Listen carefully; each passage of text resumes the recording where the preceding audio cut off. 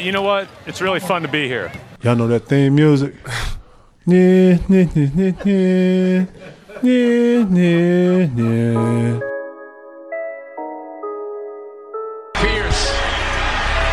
buries it. Tatum drives down and throws it down. This is my in-season ticket. Are you kidding me?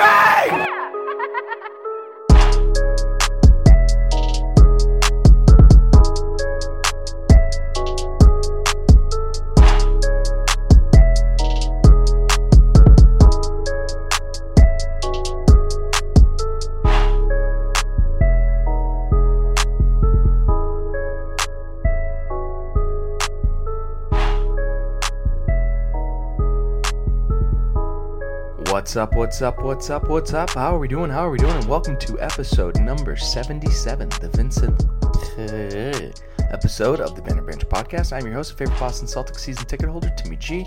How's everyone doing? Hope you had a great weekend. I had a delicious weekend. Delightful, really. I attended a sporting event. I went up to the NASCAR races because, for those of you that don't know, I am also not only a diehard Celtics fan, I am a diehard NASCAR fan, and I went up and I watched cars take left-hand turns for a few hours up at New Hampshire Motor Speedway. I felt safe. It was great, and if you enjoy NASCAR and you enjoy this podcast, well, I have the thing for you, the Wicked Fast Podcast, Season 5, Episode 169, out later on this week on all your favorite podcast apps. But let's focus on what's important here, and that is the Boston Celtics. That is why you listen, and I appreciate that you listen. You can find me on the Twitter machine at BannerBanter18 or on Facebook and Instagram at BannerBanter Podcast.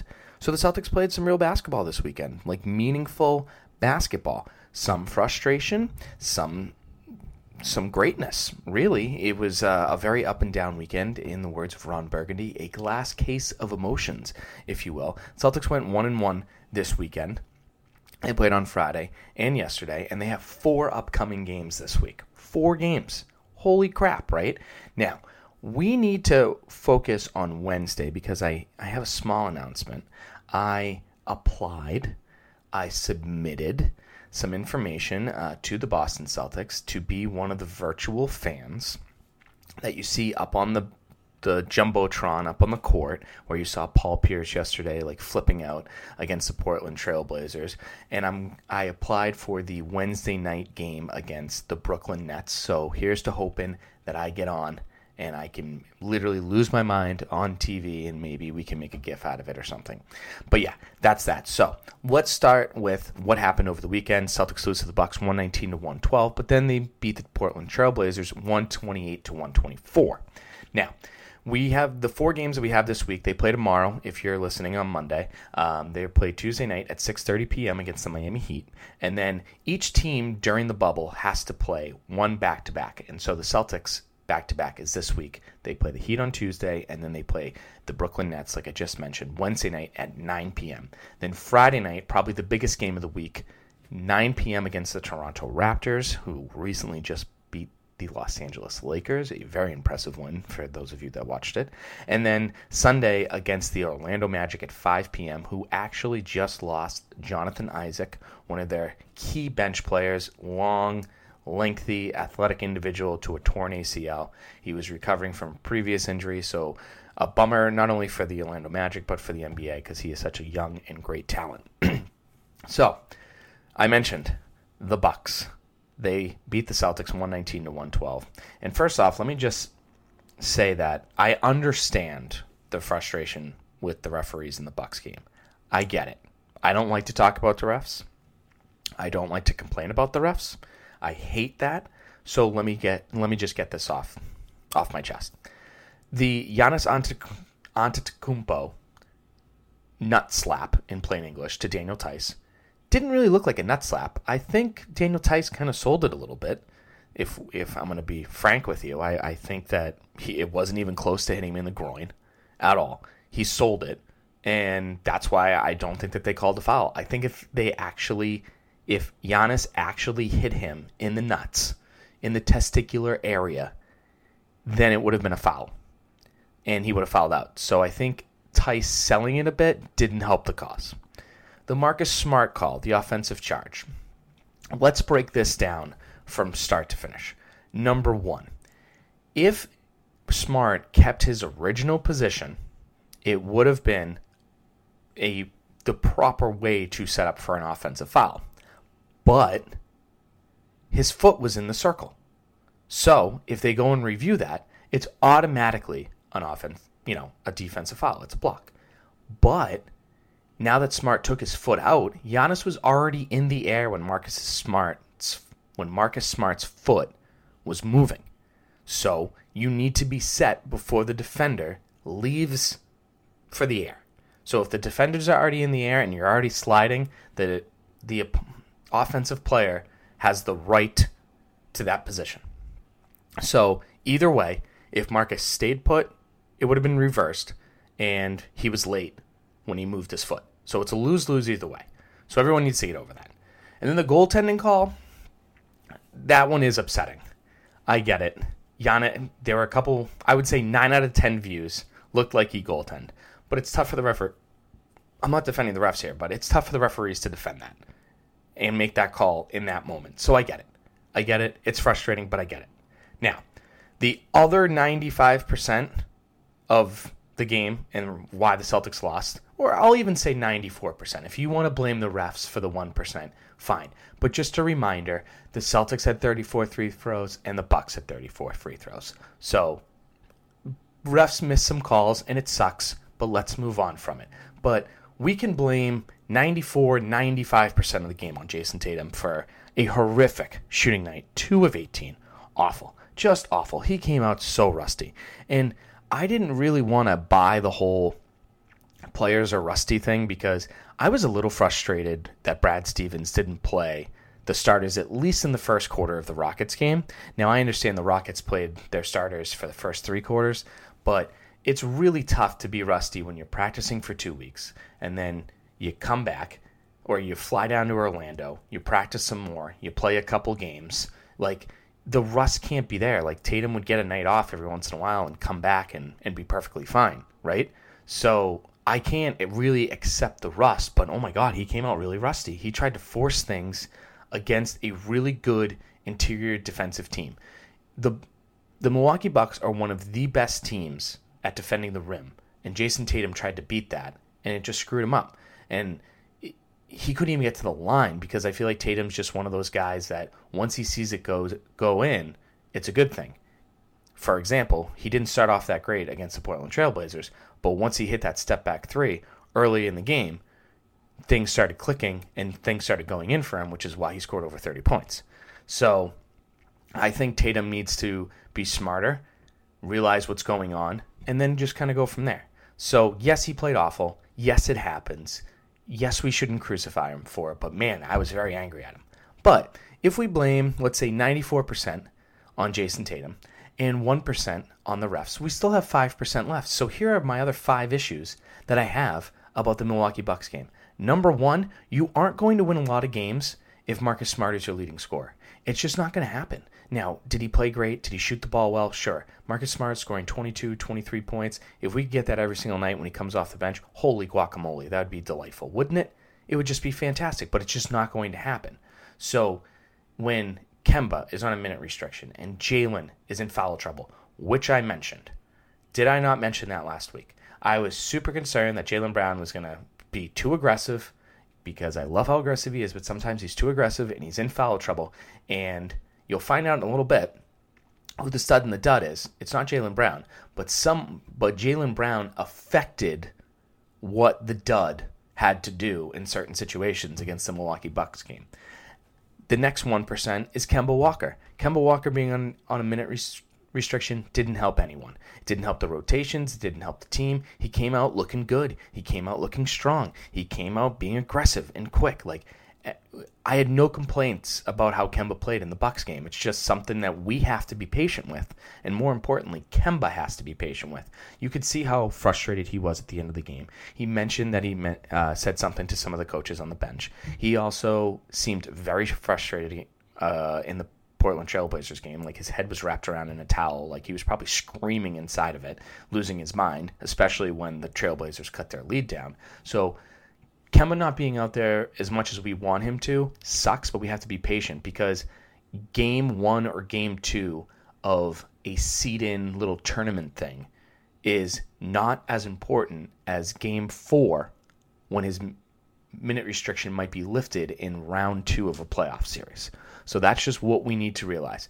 These games are important, but if we have to suck up Kemba Walker only playing 20 minutes now so we can play 40 minutes later on in the playoffs, that's the mindset Kemba needs and we all need, because I'm pretty sure the trainers, the athletic staff, Brad Stevens, Danny Ainge, you name it, they already have that mindset. The other 1%, the slow starts. The slow starts versus the Milwaukee Bucks isn't helping anyone. They're not helping the Celtics. They're not helping my mindset. They're not helping anyone's health at all. It's absolutely crazy. And you're like, well, they don't start off slow all the time against the Milwaukee Bucks. I mean, they beat them earlier in the year. Yeah, I understand that they beat them earlier in the year. Opening night at the Garden this year when the Celtics beat the Milwaukee Bucks, the Celtics were down 16 at halftime. And you're like, okay, well, the January game, they cut it down to like 4 or 5 points. And yeah, they were also down 18 at halftime too. So they're literally down 17-4. Technically, it should have been 17-2 if you actually think about it because of that goaltending call. I mean, they technically scored the Bucks technically scored the first 19 points of that game. So it's 17-4 with what? Maybe 4 minutes to go in the first quarter? Maybe even more? That's not a good start. If you're going to play this team in the Eastern Conference Finals, I promise you, they are better at holding the lead than you are. Now, I understand the Celtics came back. They got a 1-point lead at one point, and then the rotations got a little crazy, and they lost the lead. But the Bucks are a much more reliable team when holding the lead than you are. See the Trailblazers game, which we'll talk about in a second. Now, 2 more reasons why I really wasn't happy with the Celtics outside of Jason Tatum. Brad Stevens. Brad Stevens, you, my friend, I love you to death. I'm glad you can be wearing your polos instead of a suit and tie. But Gordon Hayward's been great. He's been probably, you could argue, the best Celtics player down in Orlando since the real games have started, basically the first 2 games. You could argue he's the best player. But he's also not a number 1 scoring option. I think the reason why Gordon Hayward's playing so well is because he can be the 2 and the 3. He can't be the 1. Because with Gordon Hayward, he is also a great facilitator. But the issue is when he backs it up to about the half-court line and does his dribble between the legs, looks for a screen, and then goes and attacks the paint, if he stops on a dime at the elbow, which is one of his favorite shots, and he needs to kick it out to someone because someone, for example, like Brook Lopez, takes a step out knowing that Enes Kanter is over down on the baseline, and he's not going to hit a jump shot, that is an issue for Gordon because then who is he going to pass it to? The reason why it's great that he's the number 2 scoring option is because now the opposing team's defense has to be changed completely around and the rotations are different. And if one person misses a rotation, that leaves an open shot for someone. So I just need someone else on the court with Gordon that can score the ball. And I think the Celtics rotations will be a lot better. And then finally, we actually have to give some credit to the Milwaukee Bucks defense. The Milwaukee Bucks played some great defense on the Celtics all night. They defended the rim very, very well, like I mentioned earlier. So if your shots aren't falling and you aren't getting to the line, you aren't going to beat them. You're really not. It's going to be tough if you're missing open shots and then you try and get fouled, but they have a couple guys defending you and they go straight up. Like Brook Lopez is pretty good at going straight up. A couple times he didn't go straight up. I'll agree with you there. But overall, they're a very tough interior team. I'm glad Jalen got to the line early. He was aggressive. You just have to be really aggressive against that team. But if it's not working out, your shots better freaking fall. I'll tell you that right now. Before I move on to the Trailblazers game, just off the top of my head, a couple other positives. Like Daniel Theis had a hard-fought double-double. I really like the way that he played. I mean, when you look at this, when you look at the box score, you're like, oh my God, Daniel Theis took 13 shots. But if you listen to Jeff Van Gundy during the broadcast of the game, because I watched ESPN because I was at a bar versus, NBC Sports Boston. And who knows, maybe Scal said the same thing too. But Jeff Van Gundy said, if Daniel Theis is this open, he should shoot the ball. And I completely agree with him. Brook and Robin Lopez gave him no respect. Like, they just completely disrespected him. Like, go ahead and shoot it. I don't mind Daniel Theis taking a couple 3-pointers a game, especially when he's that wide open. If he catches it and he looks around, and there's like at least a second or two of open space, take the shot.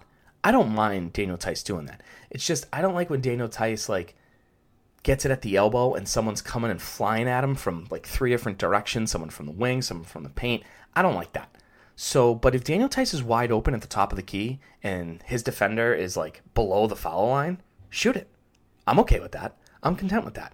Go ahead and do that. Again, what else did I want to talk about? Oh, Brad Wanamaker. Brad Wanamaker, again, I know people hate him a great deal, but he was very good in this game. 5 of 9 shooting. He was a +9 overall.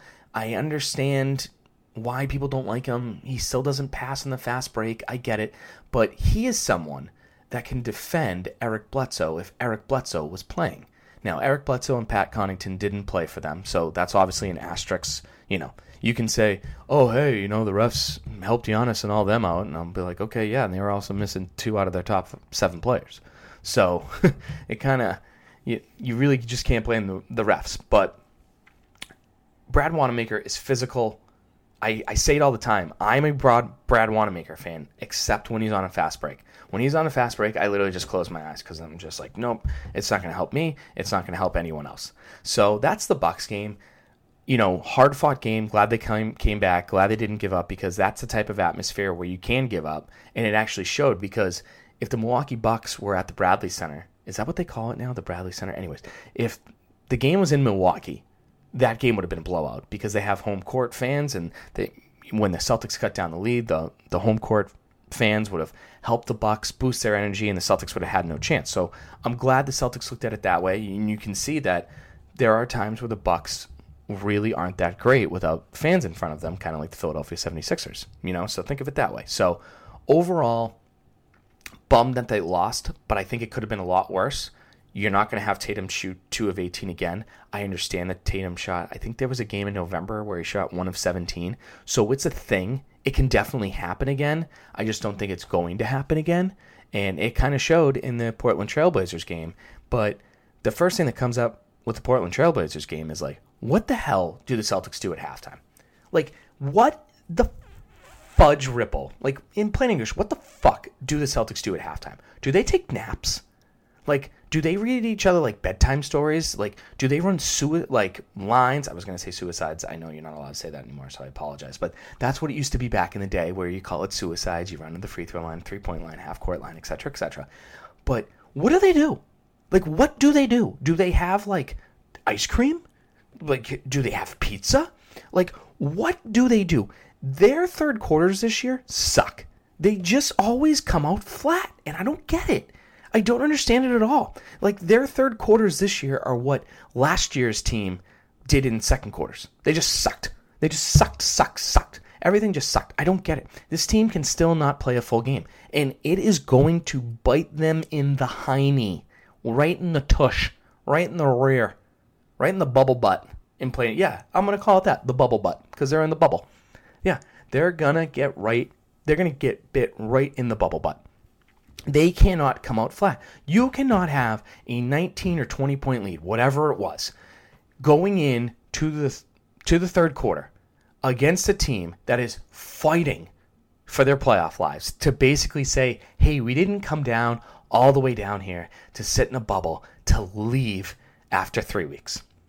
I mean, maybe some of the players are like that. But I promise you, Dame Lillard is not like that. Dame Lillard is a bad man. He is so good at basketball.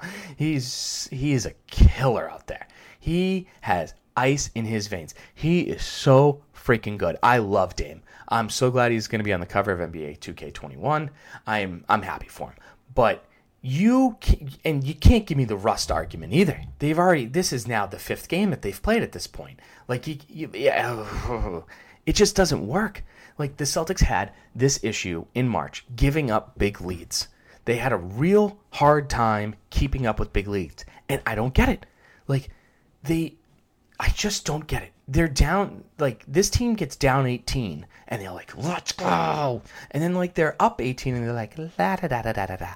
It absolutely drives me cuckoo for Cocoa Puffs. I don't understand it. I want to know what happens at halftime. I really do. Like, do they smoke?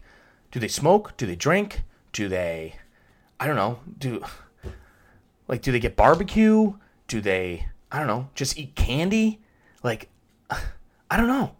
Do they load up on more carbs? Like, do they have a bunch of pasta? I have so many questions. I know all of those things that I probably just asked are probably no's, but there's got to be some type of explanation on why they suck in the third quarter. I mean, it's alarming because come playoff time, like I just mentioned with the Milwaukee Bucks, you're not going to have the fans pick you up when they realize, oh crap, our 24-point lead is now down to a one-possession game late in the third quarter. You're not going to have hooligans and crazy people and nutcase fans cheering, saying, pick it up. You're not going to do that. And sure, the virtual fans might be cool, but like that ain't going to do it. So I don't know. They got to figure it out because it is alarming to say the very least. But let's talk about some positivity now. Jason Tatum. Shout out to his barber. I almost made his barber the stud of the week in Stud and Dud, which we'll get to in a little bit. Because his haircut looks great. And glad it's back. I am glad. I didn't like that Trae Young looking haircut. I'm sure he worked very hard to get there. Just like he worked very hard to connect his beard. And for someone who's trying to connect their beard currently, a.k.a. me, I get it. The struggle is real. Going through puberty sucks. It really and truly does. But I'm glad he shaved the head and it's back to normal Jason Tatum. I'm really glad. He scored over 30 points. But as much as we like to see Jason Tatum scoring over 30 points, to me, there is something that's even more important than his haircut and him scoring 30 points.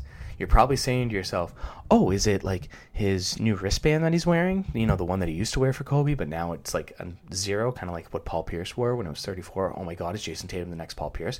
And he's going to be a Celtics forever? God, I hope so. But no, that's not it. Jason Tatum had 8 assists in that Portland Trail Blazers game.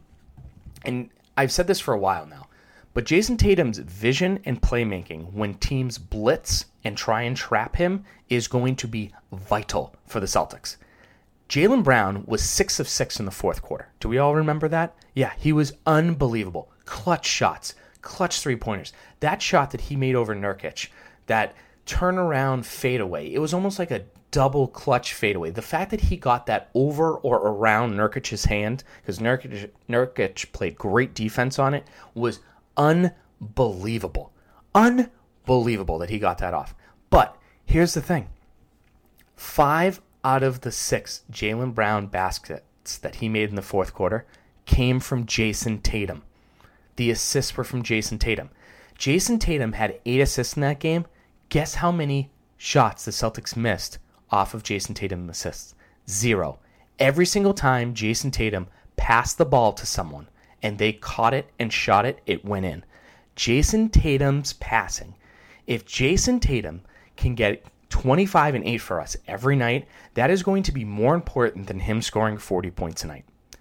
Because if Jaylen can get 30 and Gordon can get 20 and Kemba can also get 20, that's literally, let's just say it's 25, 25, 20, and 20. Okay? From those 4 guys, that's 90 points. You're really only going to need Smart, Kanter, Tice, Shemi, Brad Wanamaker to maybe score another 20 points. That's like 4 points each. I think that can happen. So Jason Tatum passing the ball, his vision is more important than him scoring the 32, 33, 34 points he did. Now, it was great to see because that 2 for 18 performance was atrocious and awful, but overall, Jason Tatum, if he can pass the ball like that and players can hit the shots when the other teams blitz and trap him, that's good. That is good news. I think I got a little too excited there. Got to bring myself back. But Jason Tatum's passing, folks. I'm telling you, if he can be a playmaker like Hayward, oh yeah, it's good. It's good. Speaking of, catching the ball off of assists, Enes Kanter, his hands are very important. And I know that sounds very weird, but when teams with good bigs like the Trailblazers or the Milwaukee Bucks defend the rim well, the Celtics players are going to have to realize that Kanter can catch and finish at the rim probably better than anyone else on the team. Okay, he was a huge part of the reason why the Celtics expanded their lead to 24 points in the first half. Because players would drive to the rim, and Nurkic and Collins and Whiteside would come up and try and defend them, maybe block their shots, and they would just drop it to Kanter. Kanter was right there. He'd catch it, lay it in. It was beautiful. It was absolutely beautiful. And there are times where we all may say, like, for example, in the fourth quarter, hey, Brad, why are you putting Enes Kanter in? No, stop. Where's Tice? But at times, Kanter is needed because hopefully defenders realize, oh, Jaylen Brown's driving the lane. He's going to dump this off to Kanter for an easy 2. Maybe I don't hedge as much as I should, and then Jaylen can make his own decision whether to shoot it or drive closer to the basket and maybe even get to the free throw line. So I think that's a huge thing for the Celtics, absolutely. And because we're talking about Enes Kanter, you know what this means. It's time for Kanter Banter. Leg out. He's a man who loves to get a double-double, but when it comes to the Turkish government, he's in a lot of trouble. It's time for Kanter Banter, baby. Wow!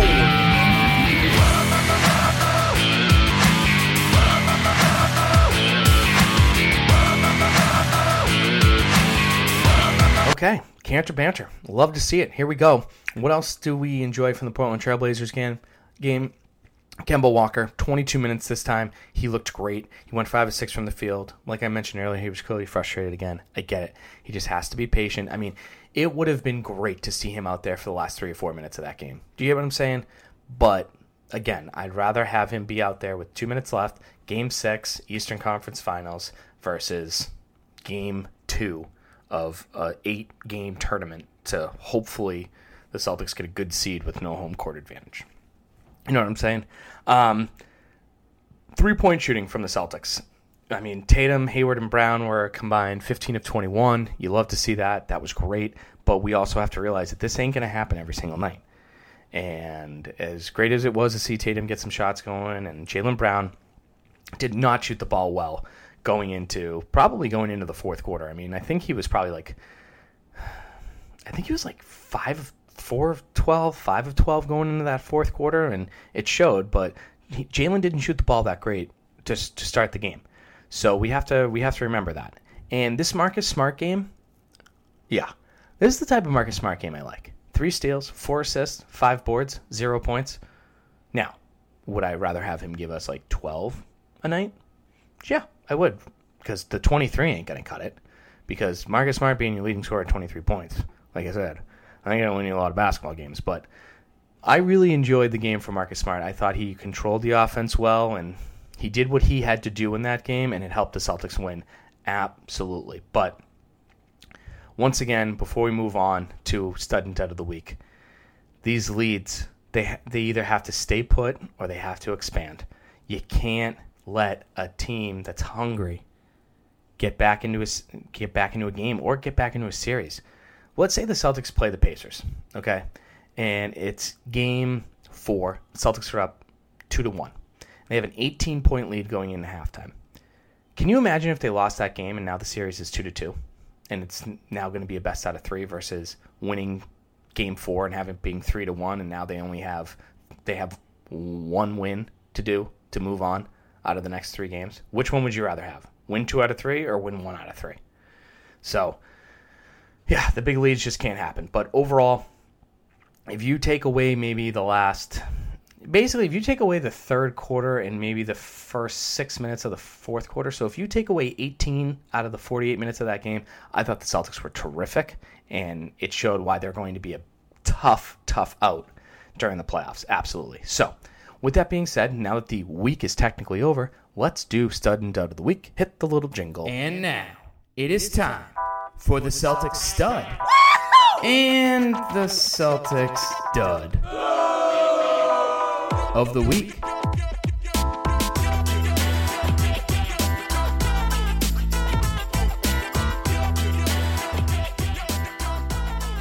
Okay, this week's Stud and Dud of the Week. The stud is Gordon Hayward. If Gordon Hayward can do this night in and night out, I'm going to be smiling like a Mike Jones. Who? Mike Jones. That's right. I'm going to have a big ass smile on my face. 12 of 24 from the field. 4 of 8 from 3. A bunch of assists. Led the team in rebounds against the Trailblazers.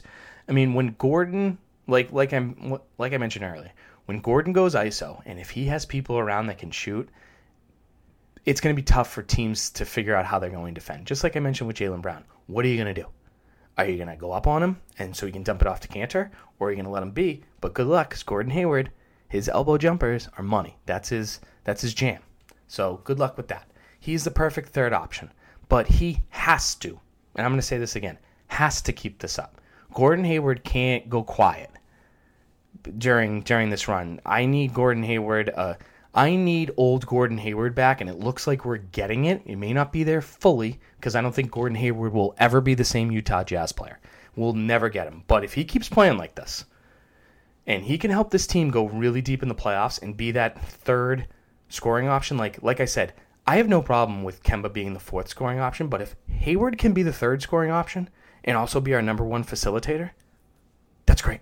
That's all that I need. So the stud this week is Gordon Hayward, and I hope Gordon Hayward is also the stud this upcoming week as well. And the dud of the week, you guys know I don't like to do this, but it's Brad Stevens. Brad Stevens, I don't know. I know he's excited about wearing quarter zips and polos. I mean, he looks great in them, you know. The CBS collection, the Coach Brad Stevens collection, it's great. No one has better polos or quarter zips than him. I love golf polos, and I love a good quarter zip. Oh, do I love a good quarter zip. But Brad Stevens puts that look on a pedestal. Like, you can't reach it. But some of his decisions and some of the rotations and some of the challenges, just not ideal. I just wasn't happy with the way that he coached the team, especially late in the third quarter versus the Bucks, when they really kind of crept back into it. They were a few possessions down, and you look out in the court, and you're like, huh? No. Nope. But sure, that hurt. The rotations were hurt because, Jaylen Brown getting 5 fouls super early, and Tatum being in foul trouble and Tice being in foul trouble. But there could have been a way to kind of get around it. Like, I think with Giannis playing the 5, you could have had maybe Tice out there while Robin Lopez was out there versus Cantor. But again, all I'm saying is it wasn't Brad Stevens' best weekend of coaching. I wasn't really happy about it. Sure, Tatum's 2 of 18 wasn't great, but he came back on Sunday and just, played very, very well. So I don't want to blame him or, Tatum, because he can't really be the dud, but I feel like I was towards Brad Stevens all weekend, so then gets him the dud of the week. So Gordon is the stud. Brad Stevens is the dud, the Butler connection. Let's preview the upcoming games this week before I let you go.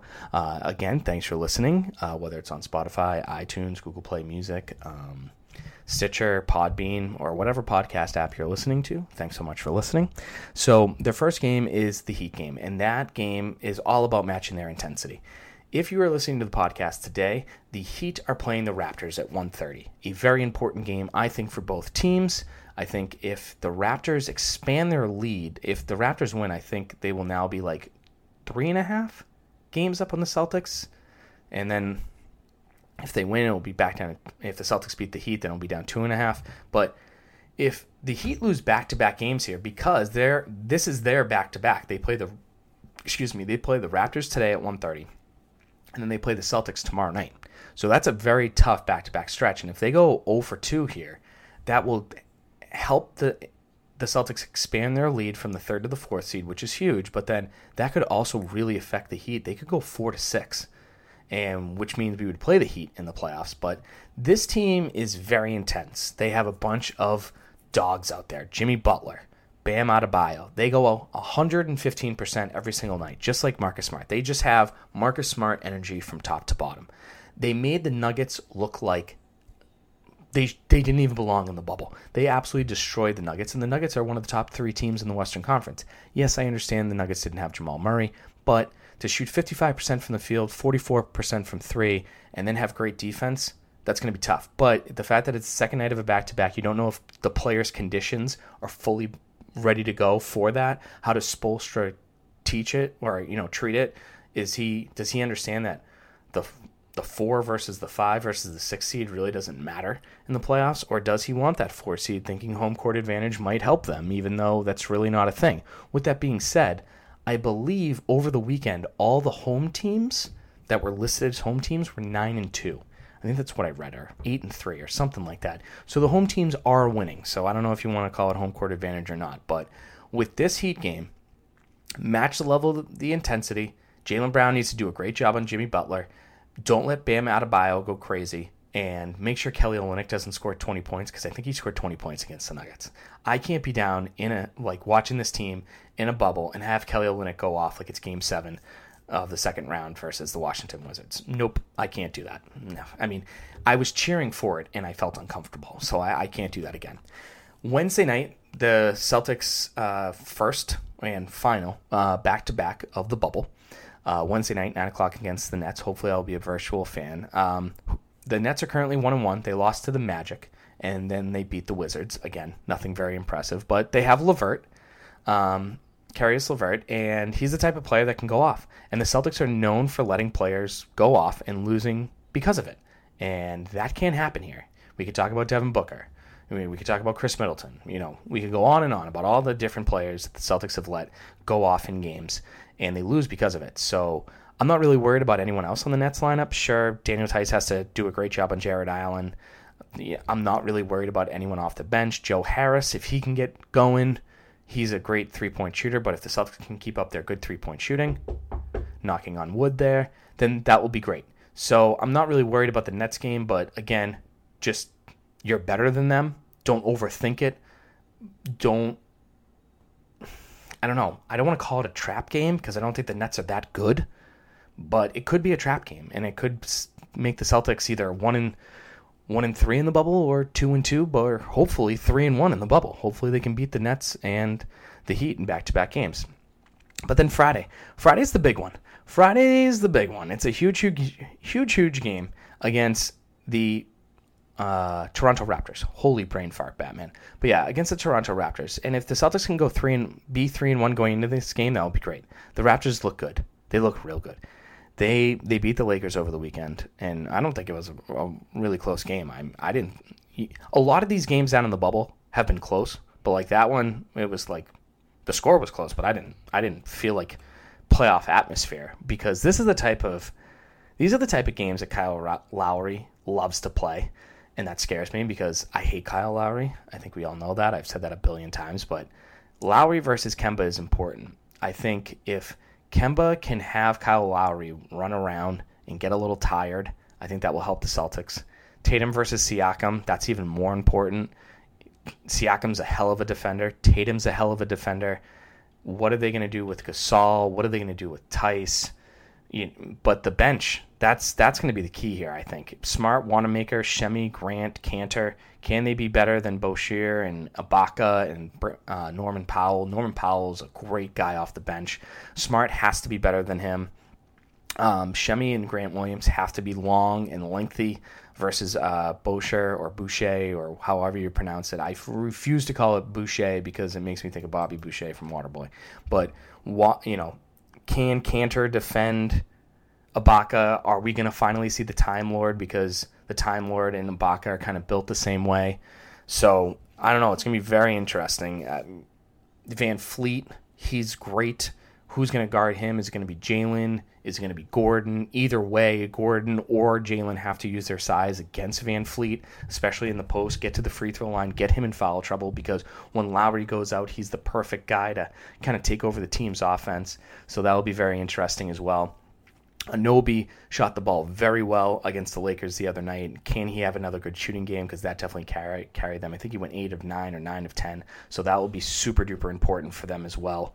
So if we lose the Raptors game, I'm perfectly content with it. But I need to see a full 48-minute fight. I can't have them suck in the first quarter and then fight their way back and then get frustrated because of some BS call or because some shots weren't falling or because Kemba was on a minute restriction. Because Kemba still might be on a minute restriction. Kemba might only be playing 27 minutes in that game versus, maybe a full 32 or 33. So, again, like I said a million times during the podcast, we have to be patient with this minute restriction thing with Kemba. We have to be. And then the final game of the weekend on Sunday at 5 p.m. against the Orlando Magic. I don't like the Magic against the Celtics, and I mean that in a good way for the Magic, not for the Celtics. The Celtics, if you look over the last couple seasons, they've just never played against the Magic very well, especially at the Garden. They're very athletic, they're very long, they're very lengthy. You think the Celtics are good at that too, but they're just not. It's just not a good matchup for them. Evan Fournier, he always plays well against the Celtics for whatever reason. You can't let him get hot. Kemba has to make an example of DJ Augustin. Like, DJ Augustin is a great pro. He's a pro's pro, but he's their starting point guard. The Kemba's a gajillion years better than him. So take full advantage of that. Obviously, Jonathan Isaac tearing his ACL is a help, but Vujacic, Aaron Gordon, Mo Bamba? I think last week I said Bo Bamba by accident, and my oh man. So yeah, Mo Bamba. Either way, they're lengthy. You have to win the rebound battle. You won the rebound battle versus the Bucks, and you still lost, which is banana land to me. But it was because of your crappy start. But defend well, rebound well. Don't let their athleticism get to you. At one point, I'm pretty sure during the Portland Trailblazers game, they didn't have any fast break points, which means the Celtics' transition defense was great, and you're going to need good transition defense against this Magic team as well. So make sure that happens. But that's it for this week of the Banner Bench podcast. I know that was a lot of information, but hey, the NBA is back. You can actually say, like, the NBA is, like, really back. We're previewing games, recapping games, sudden dud of the week, Canner Banter. It's all back, and I'm really glad you guys were here for it. Thanks so much for listening to episode 77 of the Banner Bench podcast. We will talk next week for episode 78. We'll have, let's see, 2 more games to preview, and then hopefully we know where the Celtics are in the playoffs, and maybe we can preview the start of the playoffs, which start on August 17th. So yeah, that's that. Thanks again so much for listening. We'll talk very, very soon. Toodles and noodles, X's and O's. Bye-bye. Sorry, but I'm gone. I'm history. And I dedicated my life to the Boston Celtics. I dedicated my life to the fans of Boston. I did my very best to please each and every one of you. Good night.